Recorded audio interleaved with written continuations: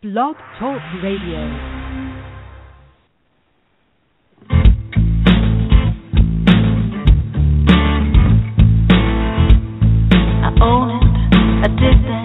Not proud, but that was me. And when I face it, I take back a little dignity. Not looking for excuses. I just want to be free from the power weakness had on me. Free, free, free, free, free.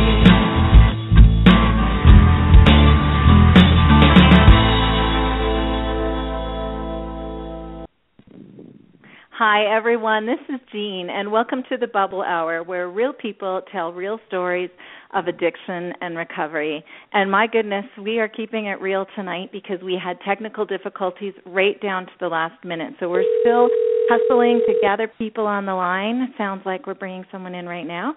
And we'll be starting our show right away. Or will we? Our topic tonight should be stress, I think.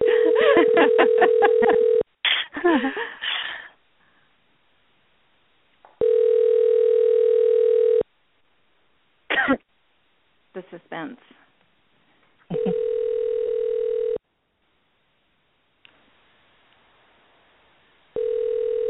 Okay, I'm not sure that this is good radio we're doing right now. That's all right. We'll get through it. We'll get through it. Well, this is the lovely, imperfect, and very real Bubble Hour. And even though we're all super stressed out right now, we are not going to drink about this, are we? Not at all. No. Our topic tonight is people-pleasing. And ironically, I don't feel like I'm doing a great job as a hostess, a party hostess right at the moment. But we're going to bring it under control because when you're with people that love you, they forgive your imperfections, right? Absolutely. We're here. We're all here for you. Well, let's get rolling with our show. So here's my intro. Here's how the show was supposed to start out. Hi, everyone. This is Jean. Welcome to the Bubble Hour, where real people tell real stories of addiction and recovery.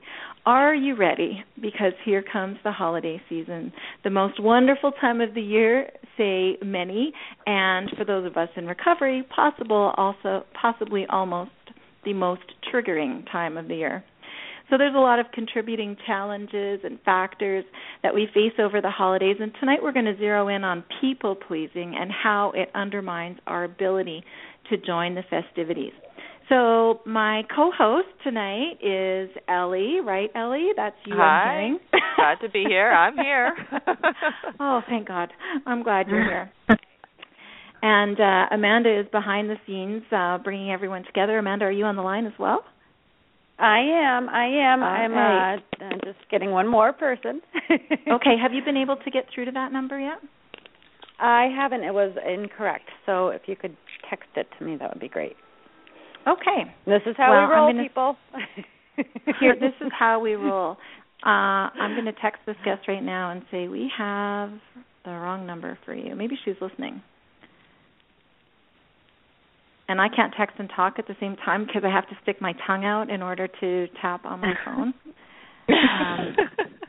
So you can picture that visual. It's really attractive. So, Amanda, I'll try and get you that number and I'll send it to you. Meanwhile, let's meet our other guests. So I have two ladies on the phone tonight. Perhaps you could both say hello to us and tell us your names. First is Susan. Susan, Hi, are you there? This is Susan. Yes. Hi, this is Susan. I'm on the line. Hi, I'm glad you're here. I apologize for the craziness that is this show tonight, but once we get going, we'll settle in and it'll totally be normal. So just like the holidays. That's what it's like. That's right, and we roll with it, right? This is actually like method acting is what this is. So I'm going to tell you a little bit about Susan. And Susan has 21 months, I counted, in sobriety. Is that right, Susan? Yes, exactly. Yeah. So you're coming up on a big anniversary. And I asked Susan ahead of time what word helps her get through the holidays, and Susan said it was that a very short little word, N-O, learning how and when to say it, helps her get through the holidays. And let's just start, because I need a moment to catch my breath and have my heart rate come down. Could I have you just start out by telling us a little bit about yourself and about your recovery journey and what the holidays were like for you when you were still struggling with alcohol? Sure. Thanks. I'm glad to join tonight. My story is I was a daily heavy drinker for about 15 years, and I had a lot of binges, but despite that, you'd probably call me a high-bottom alcoholic because I had a nice house and a great career and a good-looking husband and kids in private school, but, inside I was just in shambles, just had no self-esteem, full of guilt and shame, and, this topic appealed to me because I was living in fear of what other people thought of me, and I was scared to death people would find out that my family was so dysfunctional behind the scenes. The holidays certainly, what eventually got me sober after a lot of appeals from my children who started out young and then became middle school and teens, was my 16-year-old daughter ended up in the hospital on New Year's Eve with alcohol poisoning, and I thought she was at a slumber party with a few sweet girls, and she was in another part of town, and that was when the light bulb went off for me when I saw her in the ER, and I just knew that my alcoholism had caught up with my whole family, that I couldn't be in denial anymore, and the reality really hit me that day. So the holidays are, for me, they start on Halloween and they go all the way through Super Bowl Sunday. It's about 3 months, and when I was drinking, I was on the go all 3 months. I just look back and I was exhausted, totally exhausted and overextended. I just was depleted during that 3-month season because I was all things to all people and nothing to myself. And on top of it, I would drink to excess. So besides people pleasing, I was hungover and I was thinking about the next drink and full of shame and guilt. So I have a very soft spot for people who are still drinking and trying to get sober during the holidays because it's difficult. It's not, I think it's a mistake to think it's going to be just like it used to be without alcohol because it's very challenging. And for me, I had 9 months sober for my first Thanksgiving, and I felt like I had taken, a bunch of pop quizzes, and then it was the final exam. I was terrified of relapsing over the holidays because of warnings that people had given me. So I really had my guard up last year. I really wanted to start this year with 1 year sober and not relapse and start all over again during my first holiday season. Wow, that's a lot of pressure on yourself, and I guess it's pressure we all feel, but do you feel empowered or do you feel a little bit apprehensive? Coming into this one or... Mm-hmm. Mm-hmm. Oh, it was such a confidence boost, to get through that first round of holidays. And again, it started on Halloween. That's a big drinking occasion in our neighborhood, and my sobriety date is actually Super Bowl Sunday. That was the first day I stuck with not drinking. We have a big party for you every year to celebrate now. Yeah. So getting through all of those hurdles and, all the way through the end of January, and I'm seeing it on blogs and things, people started getting restless around Halloween, and now people are anxious about Thanksgiving, and it's just, it's sustained pressure on all of us for 2 or 3 months. A lot of media images and societal, TV and advertisements and friends and Facebook. It's just a lot of direct and indirect pressure on us. Exactly. Sober people. Yeah, and that lasts all season. Well, you really set the stage for what this time of year is like that we're talking about tonight. So let's meet our other guests as well. I think we have everyone on the line now. So Erin, are you there? I am. Hi, Erin. Let me read your introduction here. I had this planned out so magnificently that I would introduce all three of you and things would go according to plan. But life imitates art, and this is a dramatic representation of things fall apart. Anyway, let me introduce you to Erin, who we are very grateful to have on the line. Erin is a stay-at-home mom. Her kids are 14, 11, and 8. And Erin will celebrate 1 year of sobriety next week. Woo! And when I asked Erin to summarize her experience of the holidays in one phrase, her experience in recovery of the holidays in one phrase, she said self-protection. Hi, Erin. Hi. And I also want to introduce Emily. And Emily is a former school teacher who's currently at home with her 2 preschool children. Emily is proudly 7 months sober, although her recovery journey began 2 years before that, and she'll tell us a little bit more about that in a moment. Emily's survival phrase for the holidays is keep it simple. Hi, Emily. Are you there? Yes, I'm here. Hi. Yeah. Hey. Hi. So, Emily, I'm going to have you tell us a little bit about yourself now. I know a few school teachers, and I know that when people are teaching, that the weeks before Christmas break are a really stressful time, and then teachers, it seems to me, seem to be super creative types and like to plan elaborate parties for friends and families in addition to their classrooms. So was this your experience when you were teaching and also when you were struggling with addiction? And tell us a little bit about what things were like for you over the holidays before and after your recovery. Okay. So I think I'll start by telling a little bit about my journey and what got me to recovery.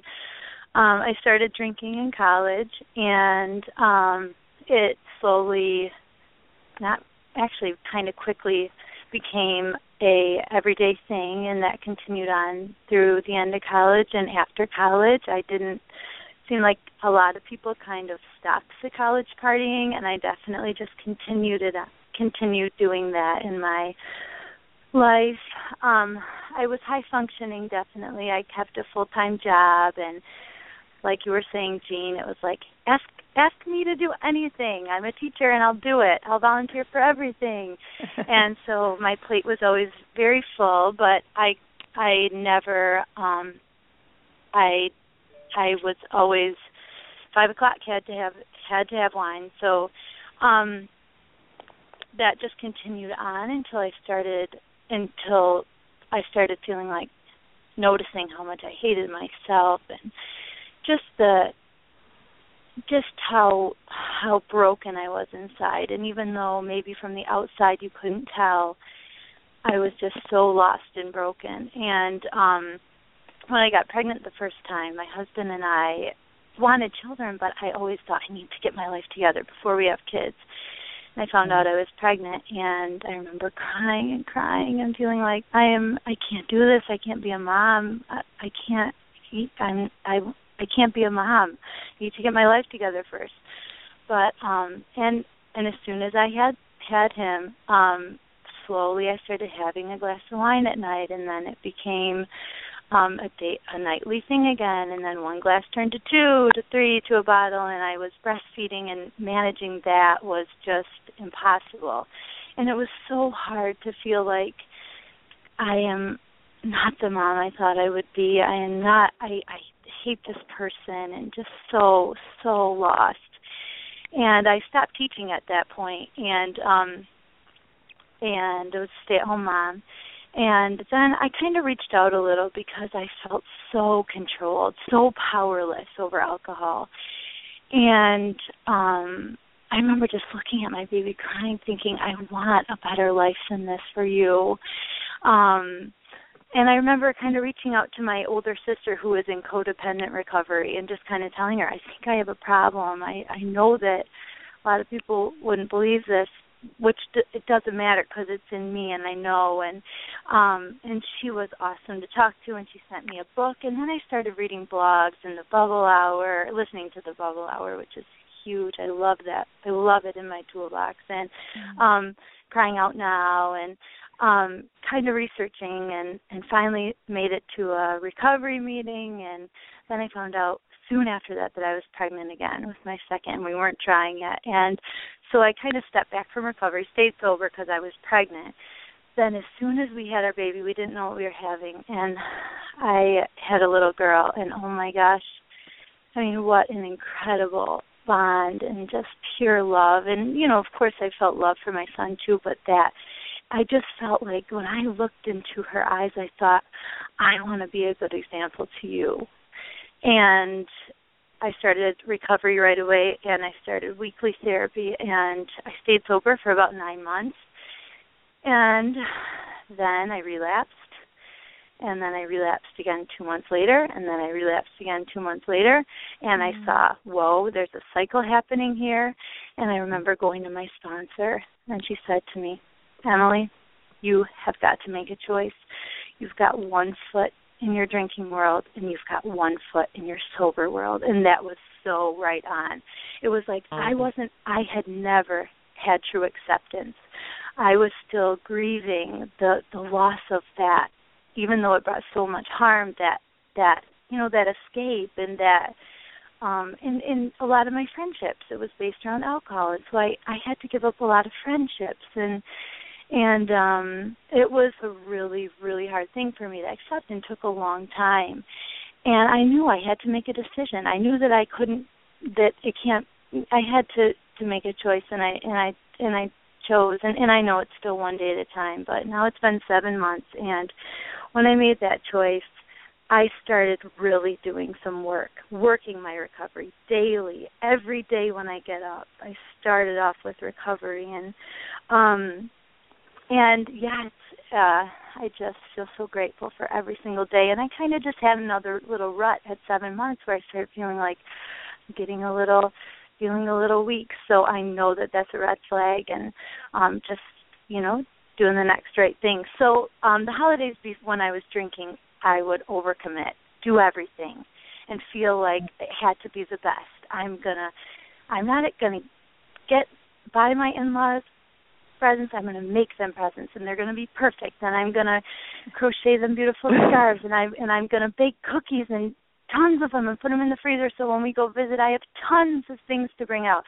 It was extreme. Everything was extreme, and always didn't feel good enough, which ties into the people pleasing. It was like I just felt like a little more. And, you know, and then numb out at 5 o'clock because I'll never be good enough. It's drastically different in sobriety, and just so much more full. So I probably talked for a long time, but I have. Should I talk a little about my sober holidays, or do you want me to wait? Let's. I'm loving everything you're saying. By the way, you're really helping us here, and I'm learning lots from you. Thank you.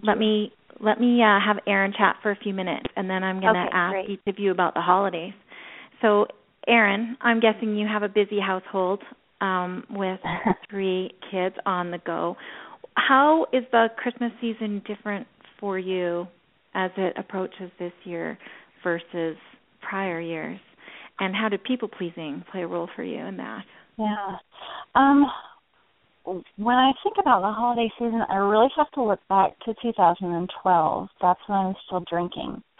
And I had never considered my behavior around the holidays as people-pleasing until I got sober.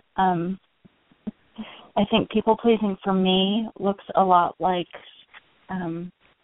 showing off and staging the quote-unquote perfect holiday. I think perfectionism plays a really big role in my people-pleasing, playing the martyr, looking like I'm giving and giving and giving when really it's kind of for to feel superior, or like someone had said before, that self-esteem issue. I think I just wanted to do enough so that I would be liked enough or admired enough for these, superficial things that I was doing. 2012, I hosted my entire family for Christmas, and all I can remember of that Christmas is the stress, the drinking, and the stress and the drinking. I mean, that's really all I can remember. It was utter chaos. Maybe other people had a nice time. I have no idea. I was I was taking my sister's Xanax on the fly because I was so stressed, which just made me, just made me more drunk and insane. It was very, very hard. And I continued, through that next year of 2013 drinking. And I remember around October of 2013 really understanding that I needed to get sober. My marriage was falling apart for no clear reason. My anxiety was through the roof. My depression was very, very bad. And I knew it was like the one thing that I hadn't tackled was the drinking. And I knew that I needed to. But I remember it was October, and I had started listening to the Bubble Hour, and I had found sober blogs and things like that. And I remember thinking, I have to be insane to consider getting sober before the holidays. Mm-hmm. And that thought just kept running through my head for weeks. I couldn't quit for several weeks because of that. I remember Halloween coming up and thinking, there's no way I'm even going to pretend to try. And I didn't. But, when you're done, you're done. And November 20th, I was done.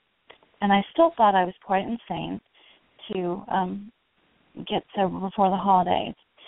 But my short story about the holidays of last year, which were my first holidays sober. By holidays, I'm talking Thanksgiving, Christmas, New Year's. They were the most peaceful, beautiful holidays I have ever had.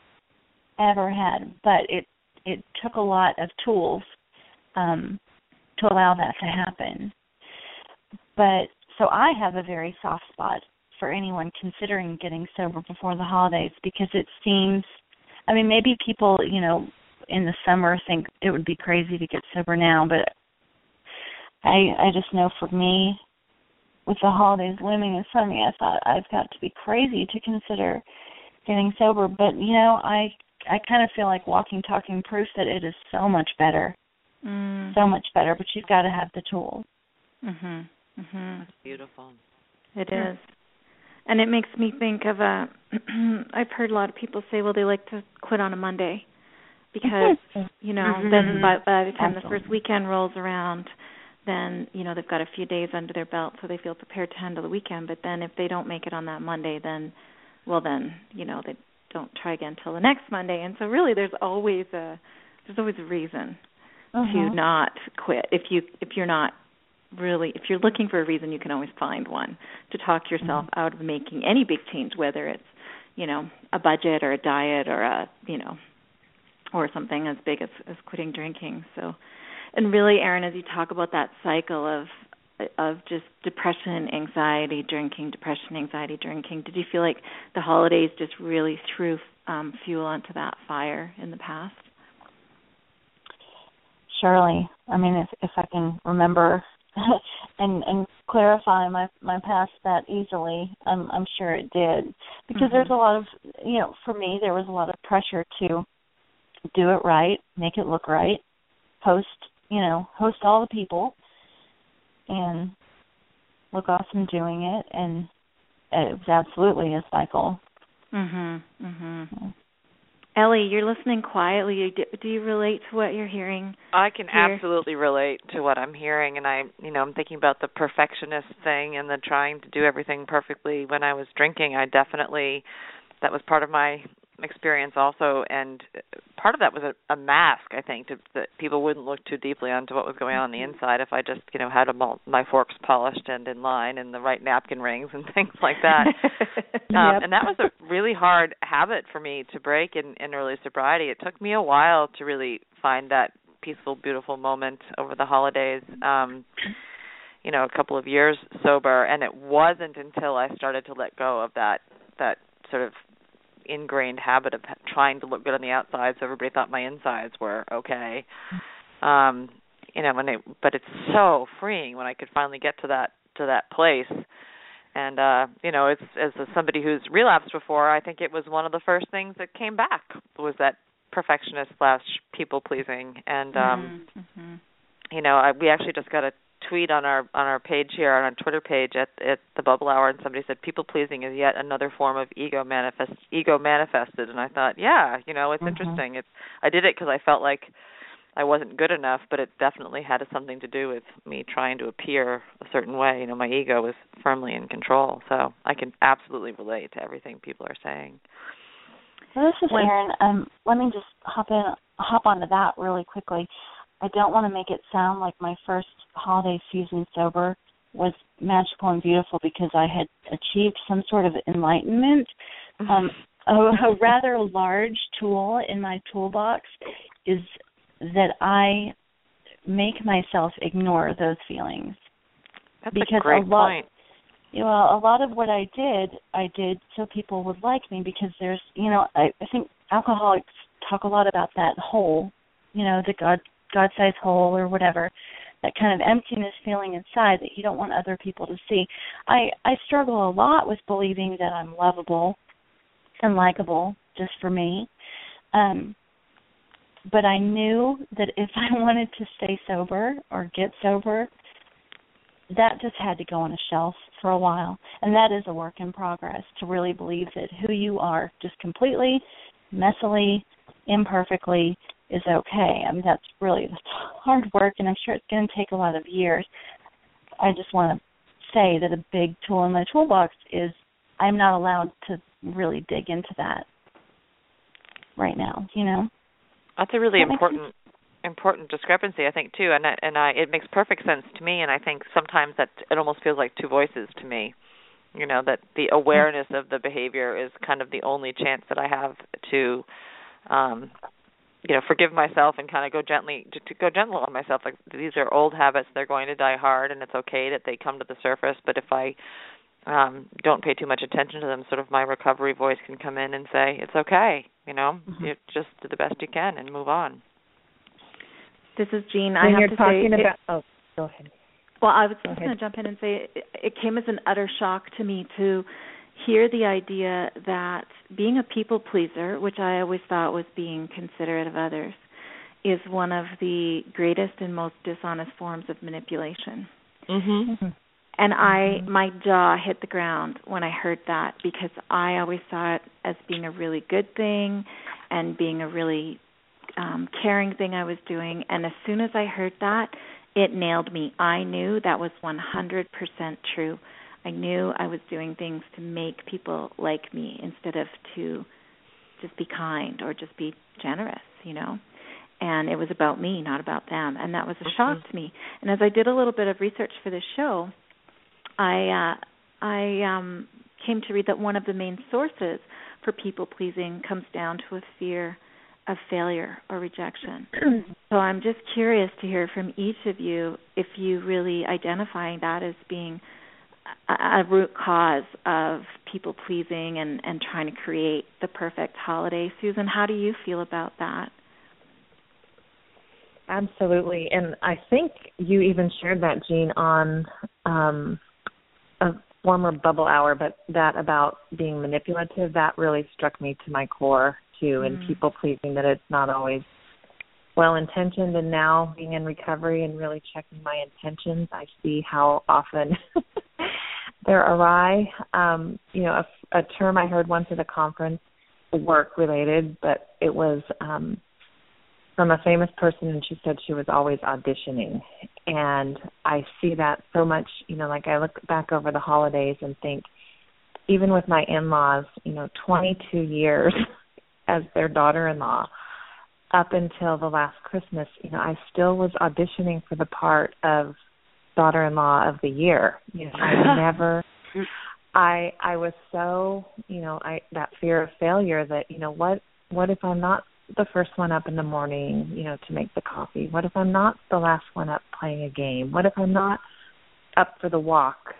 Whatever it was, I didn't want to fail on, didn't want to disappoint them or fail in my role, acting as in the role of daughter-in-law, Susan. So that definitely fear of failure, and the perfectionism, something that just now occurred to me I used to put so much energy into our holiday cards, and I would spend so much money. It would have to be the right picture, and it'd be custom and handwritten, and I'd spend hours assembling them, and I wouldn't want a card that anyone else had used. And ironically, my family was in shambles. I mean, the irony now that I see it of the picture, I was trying so hard to portray our family, and I thought I was thoughtful by remembering everybody I'd ever met with on our card list, and sending them a personal card, but really, it was so self-serving looking back, trying to present this image that wasn't real, that we were happy and healthy and intact, and that was far from the truth. And last year, I didn't send my first year sober, I didn't send holiday cards. And I used to, mock people that got their cards at Costco thinking, oh my God, that's just so, cheap and easy and lazy. Well, I didn't even send one last year because that became so unimportant to me, when it was probably one of my highest priorities the year before when I was still drinking. I was just going to ask you. You said that you sort of answered the question I was going to ask. This is Ellie. Like, was that a hard thing for you to do or not? But you said it just lost its priority. That it seemed, because I still find it hard to back away from those kind of obligatory things that are in that big list of I should. That the world is just waiting with bated breath for my holiday card to arrive, and it makes me feel kind of itchy and uncomfortable to back away from things like that. Is that something that you find is easier for you because your priorities have shifted? It was just, a lot. I got the advice last year, despite it being huge, the holidays, and it could take us under, it's also just another day. And, it's not the only Christmas that will ever come, God willing. There will be another one and another one. And if I don't send a card last year, I can still send one this year. And the following year I could send twice as many, and the next year I could send half as many. That absolute thinking of all or nothing or forever or never, that's been a shift for me in recovery is, it doesn't have to be that way always. Last year it was not, I didn't need to get a holiday card out. I also felt, it was really disingenuous. Our family was a mess. I was in recovery. Our marriage was failing, and there wasn't a picture that could capture that authentically. Do you find, Susan, that you really value honesty? Like, I find now honesty just comes as such a relief to me, to just be able to speak the truth and not try to create some perfect version of it or image of it. Do you find that now, that as you gain value for that these other things lose their appeal, or you value them differently? Oh, definitely. That's honesty so liberating. And even last year with 9 months, I was still really afraid around the holidays of people watching me and wondering if I was drinking or did they know I don't drink anymore. And this year, a year later, I could really care less. It's just, that's who I am now. I'm closer, I'm a more honest person to, kind of like was said earlier, 1 foot in, 1 foot out. Last year, this year I have both feet in, and so it's much less of an issue. It's honestly who I am. It's being true to myself, I don't think. Susan, you mentioned your in-laws and trying to be the perfect daughter-in-law, but I think I remember that you're recently divorced. Is that correct? And have you had to sort of mourn that that lost chance to be perfect for them, or how does that feel for you now? Yeah, last Christmas was we were still together. We just separated this August, and last Christmas I created World War III by suggesting that we stay in a hotel for the holidays instead of in their home, as we had 22 times before. And there was so much resistance to that. I got all kinds of pot shots about, how's the suite life? And, we stayed in an $89 a night, business hotel next to the freeway. But I knew for me that I needed some extra space and I needed to sleep well, and I didn't want to be constantly watched. And if people were drinking, I wanted to be able to leave. Good for you. And it was my salvation. It was not popular, and I was surprised by how much resistance. They tried to talk us out of it. My husband tried to talk me out of it. And even once we stayed with the plan, every day there was, probably 3 or 4 passive-aggressive comments about the hotel. And, you would think I did something. So I can't imagine what they're saying now. If that rocked their world. But that is actually a big, now I wonder a lot, and I've had to let that go. What are they saying? What are they thinking? Whose fault do they think it is? That's the people. I want them to still think I was a good daughter-in-law and a good mother, and that I tried, and I have to let that. I can completely relate to that. I'm in a very similar situation. I'm newly separated and staring down the barrel of my first holidays. Without the same traditions and things, and it's a very odd sensation of profound relief and extreme desire to people please at the same time. There are many aspects of that I know will be more peaceful for me because I'm still so, I'm still pretty newly sober and after my relapse, and I definitely and I'm working on boundaries, but I don't really trust myself not to fall into people-pleasing mode if I'm around people who really elicit that in me.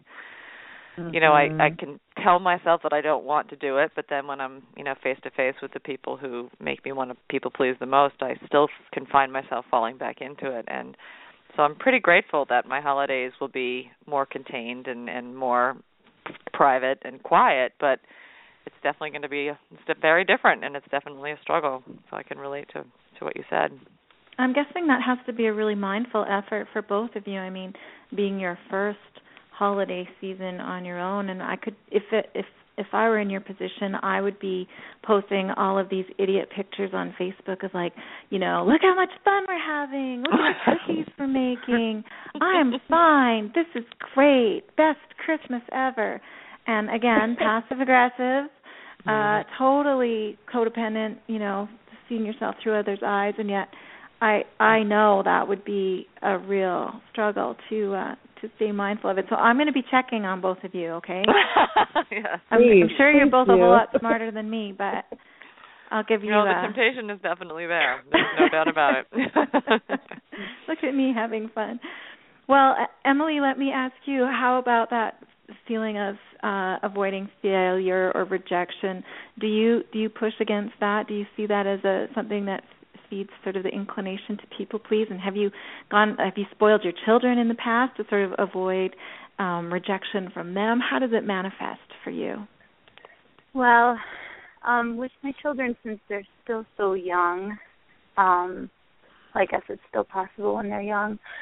I haven't really done it with my children, and especially I think keeping it simple. Even with them, we do 3 presents a child, and that helps because I know how it is around the holidays. It's like, especially walking through a store, I should get this. Oh, my kid would love this. So it's nice for me to kind of set limits right away. But, people pleasing, fear, I mean, I think that we as humans want to belong. We have a need for belonging. And I think for me, so many years of abusing myself, but wanting to feel worthy and wanting to feel valuable, but not getting any of that from myself. It's almost like I was always trying to prove myself, and but never felt good enough. And I think now it's so different in recovery, feeling like, and it's a day-to-day thing because I know these feelings come back and often, but with people-pleasing, just I feel like if I can keep my pitcher full, if I can have good self-care, my baseline of self-care, which is like get enough sleep, drink enough water, take 30 minutes to get outside and run or walk, practice gratitude, then I don't have the desire so much to try to prove myself or or the fear of not being enough or the fear of not belonging or so I feel like that has really helped. I mean, being sober has really helped kind of create that inner shift, like to know I am enough. And but it's still a daily thing. I mean, it's good. It's definitely not something that just happens every day without intention, but I'm so grateful for that. So grateful, because before it was never ending. I mean, I remember I always thought I loved the holiday season. It was like, yes, there will be alcohol everywhere, and I'm gonna do it up big. I'll have a party. I'll do everything, but I was so empty. And now it's so simple, but it's so full. Mm-hmm. So where's the line for that? Let me ask you. I love the decorations. I love things to look, great and perfect and beautiful. And I do have a little bit of a problem with anxiety and OCD, literally. So I can't have a decoration on my tree that doesn't match. Like it's like someone's screaming out of tune, And so I have to really personally strike that balance between doing a appropriate amount and not going too far. And I'm still really learning that. Can any of you speak to that? Have you found any strategies for sort of pulling it back and still doing what needs to be done, doing what you want to do, but not going too far? Erin, do you have any thoughts on that? Yeah, I do. One big red flag for me is when I'm working on something and I start feeling resentment because of it. Mm-hmm. That's a big red flag for me that I'm probably engaged in some martyr-type behavior. Mm-hmm. What do you do then? How do you check that? Honestly, sometimes I kind of force myself to be imperfect. You're so brave. Oh my gosh, no. Thank you. No, but like saying, well, you know what? I'm going to go buy some store-bought mashed potatoes. Like, shame on me, but I'm going to do it just to force myself to understand that no one is going to die. The world won't end. It's a lesson that I need to learn as well, because for me, things need to be perfect also, and I have very high expectations, almost unreachable, really unreachable expectations of myself. So it's almost like not that I mess things up necessarily, but countering that drive to be perfect with some practiced imperfection, if that makes any sense, kind of helps show me and re-educate myself that everything is okay, that lots of people don't even notice. You know what I mean? Okay, I love this. So you challenge yourself, like you pick something out and say, I'm intentionally going to go and do this to a standard that's out of my comfort zone to prove to myself this isn't really a thing. Especially if I'm feeling overloaded. I love that. That's great. And has it always worked out well so far? No one's died. the world is still spinning on its axis, so I think everything's fine. This is Emily. I just wanted to say one thing that helps me is when I start to say, I should do this. I should make these cookies. I should send out these. I should take a picture for a perfect card or whatever. I fall into that card trap. I try changing the word should to could and say, like, I could make a cake, but I'm not going to. Or I could, I could buy 10 more presents for each person, or I couldn't. And that helps me, just kind of always giving myself the choice. And another thing that helps me is I can't remember what I was going to say. Well, it doesn't happen to more people and not just me.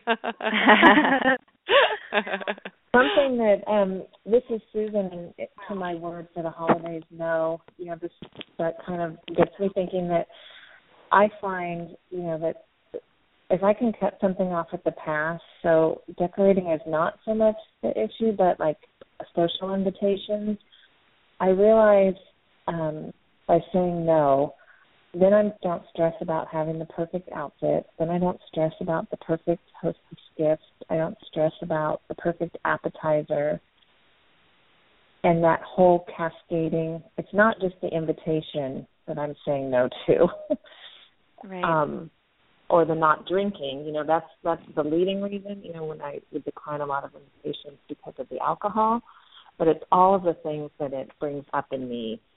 And, the scurrying around shopping and trying to find the right pair of shoes and spending 48 hours to do everything perfectly for this 2-hour, holiday open house.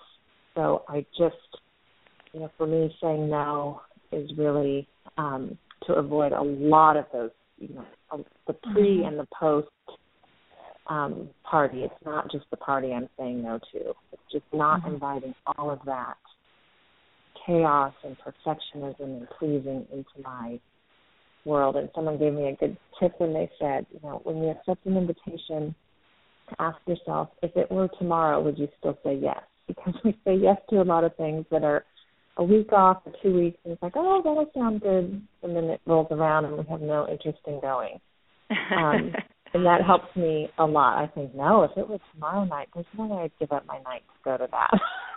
Yeah. So I think, well, then say no. Say no. And that's just been really freeing to send regrets to some things. Along those lines of, it's related to, healthy boundaries, which is a lot of what we're talking about here, and saying no to invitations. And it's not, like you bring up, not just about whether or not there's alcohol there or not, but one of the things that I'm finding is a current struggle for me is when it comes to family members. I mean, even in my family of origin, and having to explain my newfound boundaries and why I'm not, falling into line with what we've always done. I'm having to say no to some things, not even just because of the alcohol, just because I need to be in a very safe, contained place this year. And in my recovery community, and I know that it's because I'm getting better and I'm learning that I don't have to go to every fight I'm invited to, but that I also, it's hurtful to them. And I would love to hear anybody's take on, I'm trying to let them have their own reactions to my new decisions, to my new boundaries. But it's very, very hard. I feel like apologizing a lot, and I feel like trying to make them feel better about my decisions. And that's another way that my people-pleasing certainly comes to the surface. So what has been the response within your family and friends to you turning things down or not showing up or doing things differently? And how do you handle their response if it's not favorable? Anybody? Sorry, I'm just turning it off to the crowd here.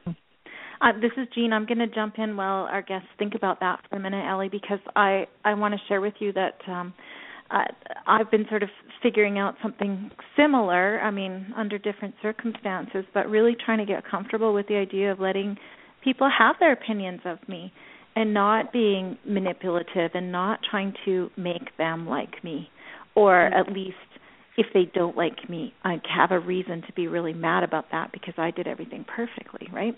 Right. So to really give them ownership of that. And one thing I've come to realize is that the people in my life that are in my family of origin, my extended family, long-term friends, that when you have a confrontation and you really take someone to task and you behave badly, you can really damage those bonds. But generally, if you hang back and just stay quiet, that those bonds are going to stand the test of time. So let's say an ex-husband or a sister that's, maybe you don't see that much anymore. If you had a big blowout with them, that would take a long time to heal. But if you just hang back and just give it some space and just do nothing, like maybe you don't go to that party but you send flowers, and maybe or you send some baking or something. So you still have a kind gesture, but you just gracefully bow out. I find that time will give you the opportunity to rebuild those relationships in the future, as long as you don't burn bridges in the meantime. That's the strategy I'm taking right now. So I'm really finding that there's some people in my life that I used to be close to that are it just feels weird right now, and I think it has a lot to do with my recovery journey and that they don't quite feel comfortable with it. And I need to just let that be and trust that, we're still going to be related when we're 90 years old. And it might take that long, but with time will bring you back together. It just does. Your paths, your lives are interwoven. So those opportunities will come back. So that's what I'm counting on, is that if I just hang back and then maybe they'll be like, oh, yeah, she wasn't there that year. Oh, yeah, that was the year that. Yeah, where were you that's a great that year? perspective. Yeah, I like that. Well, I hope it works, but that's what I'm. I'm banking on. Susan, what do you think of this idea? Well, I really like what you just said, Jean, and I think that's true, to give it space and time, and it doesn't all have to happen now and overnight. I hope we're all on a long-term recovery journey, and it's with us for many, many years. So, one thing I tend to do is I overcompensate a lot. So, this isn't the holidays, but a friend just turned 50, and I declined the bar crawl birthday party. But then I reached out to her. I was so worried what people would think of me not going and slighting her, that I ended up taking her to, a $60 dinner that I did not, she's not a good enough friend to do that. And it was all me, pleasing and worrying what people think. And, what you said, something simple, a nice card or a bouquet of flowers on her porch would have sufficed. But I was trying to send a message. My intentions weren't good of, I'm not under the radar and I'm still getting out. And that was a people pleasing. And, so I think the small gesture, the good intention, that's good advice. I tend to overcompensate, do things a little to excess, and I need to dial it back. That was good advice. You bring up an interesting point too, Susan, with that, and this is something I had jotted down to remind everyone of too, is that this is the time of year where financial stress is probably at its greatest for a lot of people.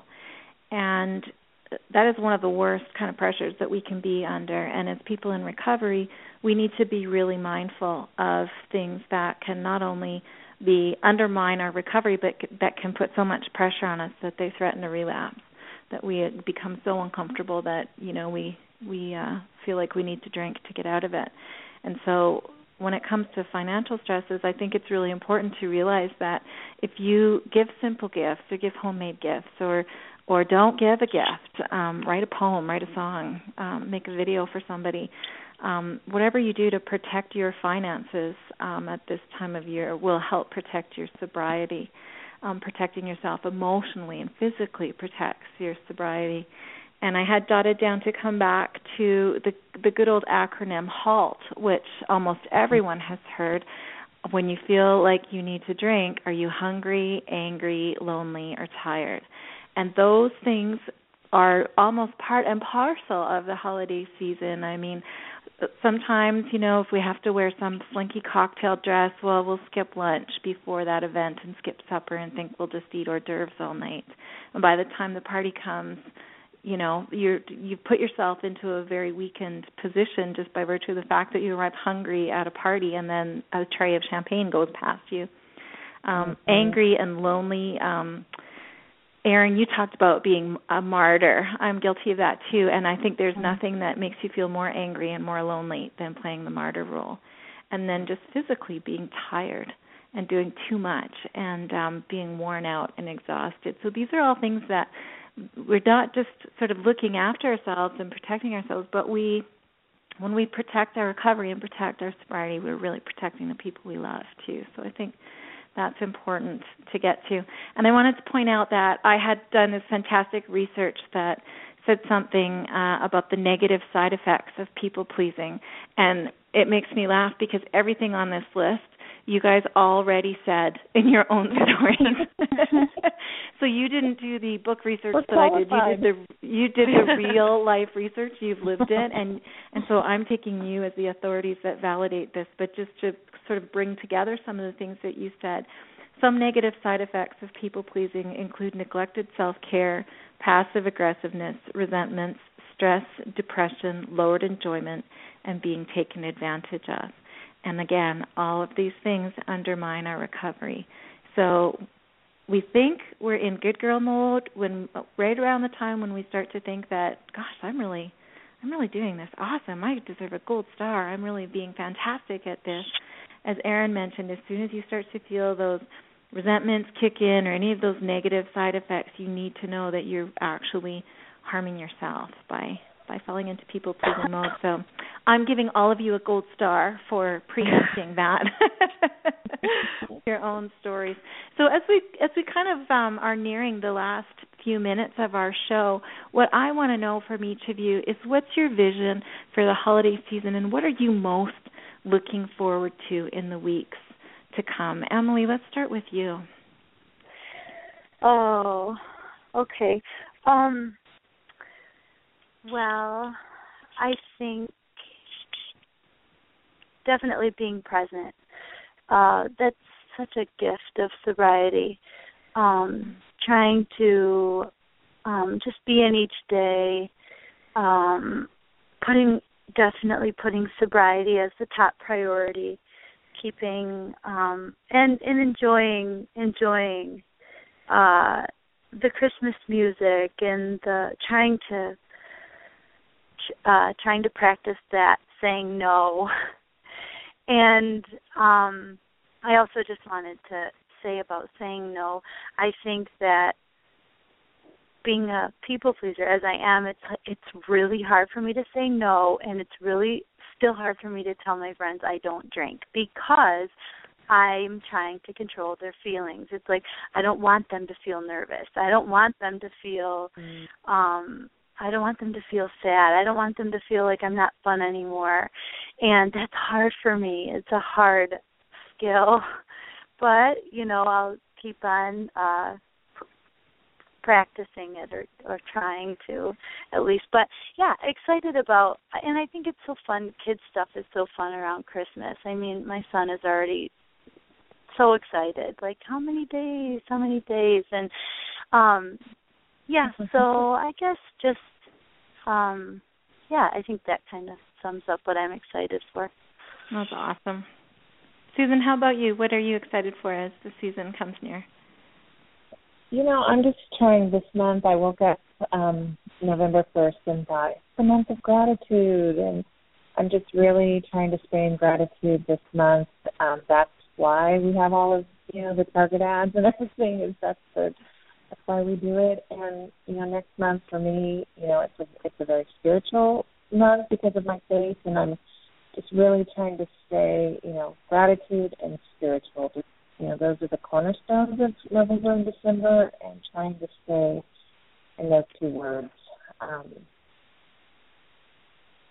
The true meaning behind everything we do or don't do these next 2 months. That's awesome. That's beautiful. Erin, how about you? Well, we're building a house right now, and we actually just got our closing date, and it's December 22nd. So this is putting a really kind of wacky spin on my Christmas this year, but it's forcing me to draw some boundaries. I actually might just get all my kids like a gift card for Christmas, and I told my family that nobody's coming, obviously. So I've really, really had to downgrade my expectations of myself, but I have enjoyed this show so much. Like I said, this is a topic that's near and dear to my heart because I was right on the cusp of these major holidays when I did get sober. I really took seriously the advice of those that had come before me in this recovery journey. I really took seriously. I focused on gratitude. I did not touch any alcohol. I didn't pour it. I still don't. I won't buy it. I have to suspend my judgment of myself and my projected judgment of what others think about me, my perceived judgment of what others think. I really have to suspend that. It is a practice and a test of my will to do that. I really have to downgrade expectations of myself, and I have to downgrade my expectations of others. I really actually have to let go of my expectations of others. I have to ask for help, and I have to allow myself to receive help. That's been big for me. One thing that was really helpful to me last Thanksgiving, because it was, 7 days after I had been 7 days sober or something, and I had gotten a tip from someone else about having an escape pod, an escape place. So I hosted Thanksgiving at my house last year, and I set up my closet with bunches of big fluffy pillows, and I had magazines in there, and I had a glass of water in there. And every now and then during Thanksgiving, after dinner, I would go and get in my closet. I'm so serious. And I would look at Facebook and look at my magazines. It was so funny because my mother-in-law at one point was going, Erin, and I just had to tell myself, you're not going to answer. You're not. And I did not. And she stopped calling for me. And nobody died. You really have to have a plan. You can go outside and take a walk. You can go in the bathroom for 20 minutes if you need to, and have somebody that you can text or a Facebook friend you can message or something like that. Having a wingman was important to me. I had planned on hosting a New Year's Eve party, which is a little bit of a longer story that I will not get into. Don't do that if you're in early sobriety. Don't do it. I promise you, you'll be so glad that you didn't. But I had a wingman. I had told my best friend that I had stopped drinking, and she was very happy for me, and she's a very, very normal drinker. She almost would rather not drink, which is crazy, but hey. But she knew, and she was one of the only people at the party who knew. So if someone was, coming at me with their boozy breath, she would kind of step in and I would slip out the back door. It was very, very helpful to have someone who knew that I needed help. You know what I mean? That I could those just are great suggestions. Yeah, 100%. It was very helpful. But don't host a New Year's Eve party. But I have to say that is possibly my favorite piece of advice and story that anyone has ever shared on the Bubble Hour, and taking the concept of the bubble to the literal physical level, closet. Making yourself a closet bubble. I love that. That is so fantastic.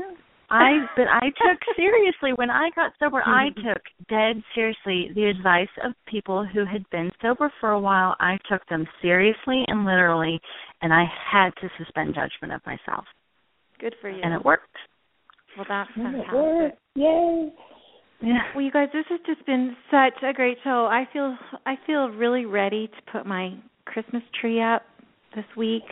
I feel ready to start baking some squares and just enjoying it and not being too crazy about it. And I'll be listening and re-listening to this show, except for the first 3 minutes, which were just bloody awful. My sincere apologies to our listeners and to all of you, but life is an adventure, and we persevere.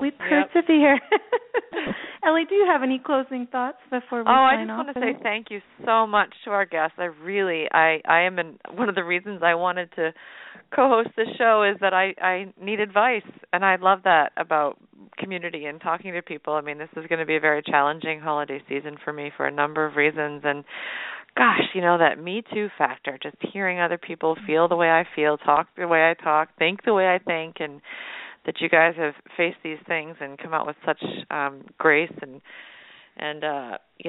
wonderful advice, and it's been a fantastic experience for me. So thank you very much. Yeah, really great. Emily, Susan, and Erin, thanks to each of you for being with us tonight and for sharing your hearts. We just really, really appreciate it. I hope you'll come back again. Will you all come back if we have you on another show? Thank you. Yes, and we'll keep listening. Thanks so much, you guys. That's really great. Thanks a lot. I want to also say thank you to Amanda. We didn't hear her at all on the show tonight. That's because she's the wizard behind the curtain that was dealing with all these crazy technical issues we were having. So, Amanda, just sending you love and gratitude for getting us on the air and making sure that this discussion happened. It's been really, really great, and we're really thankful for you. Yes, thank you, Amanda. It was a great show, ladies. So there good job. She is. Sorry about the beginning. I had a misdial, and then during the show, it was good timing. I wasn't on. My heat's not on, so I'm scrambling in the background trying to fix that, and it's not working. Oh my gosh! Well, you have all kinds of things going on, and still you persevere. I've been listening the whole time, and it was really a great show. Great advice, and thank you all very much. Thanks, Amanda. Well, we're out of time, so I'm going to close out the show, and as always, we'd like to direct all of our listeners to our parent organization, shiningstrong.org. Once there, you will find links to all of our resources, including the show, The Bubble Hour, the fabulous website Crying Out Now, my own recovery blog, Unpickled, and if you'd like to go directly to The Bubble Hour's website, that's thebubblehour.com, and there you can listen to our shows directly, or you can follow a link and subscribe to our podcast, and they will magically show up on your phone or your iPod, wherever you want them to be. That's where they'll go, and you can listen as you go on Monday morning. We want to thank all of you for listening to the Bubble Hour, and we hope you have a great evening. Good night, everyone. Have a great night, ladies. Good night. Thank you. Thank you. Bye. Thank you.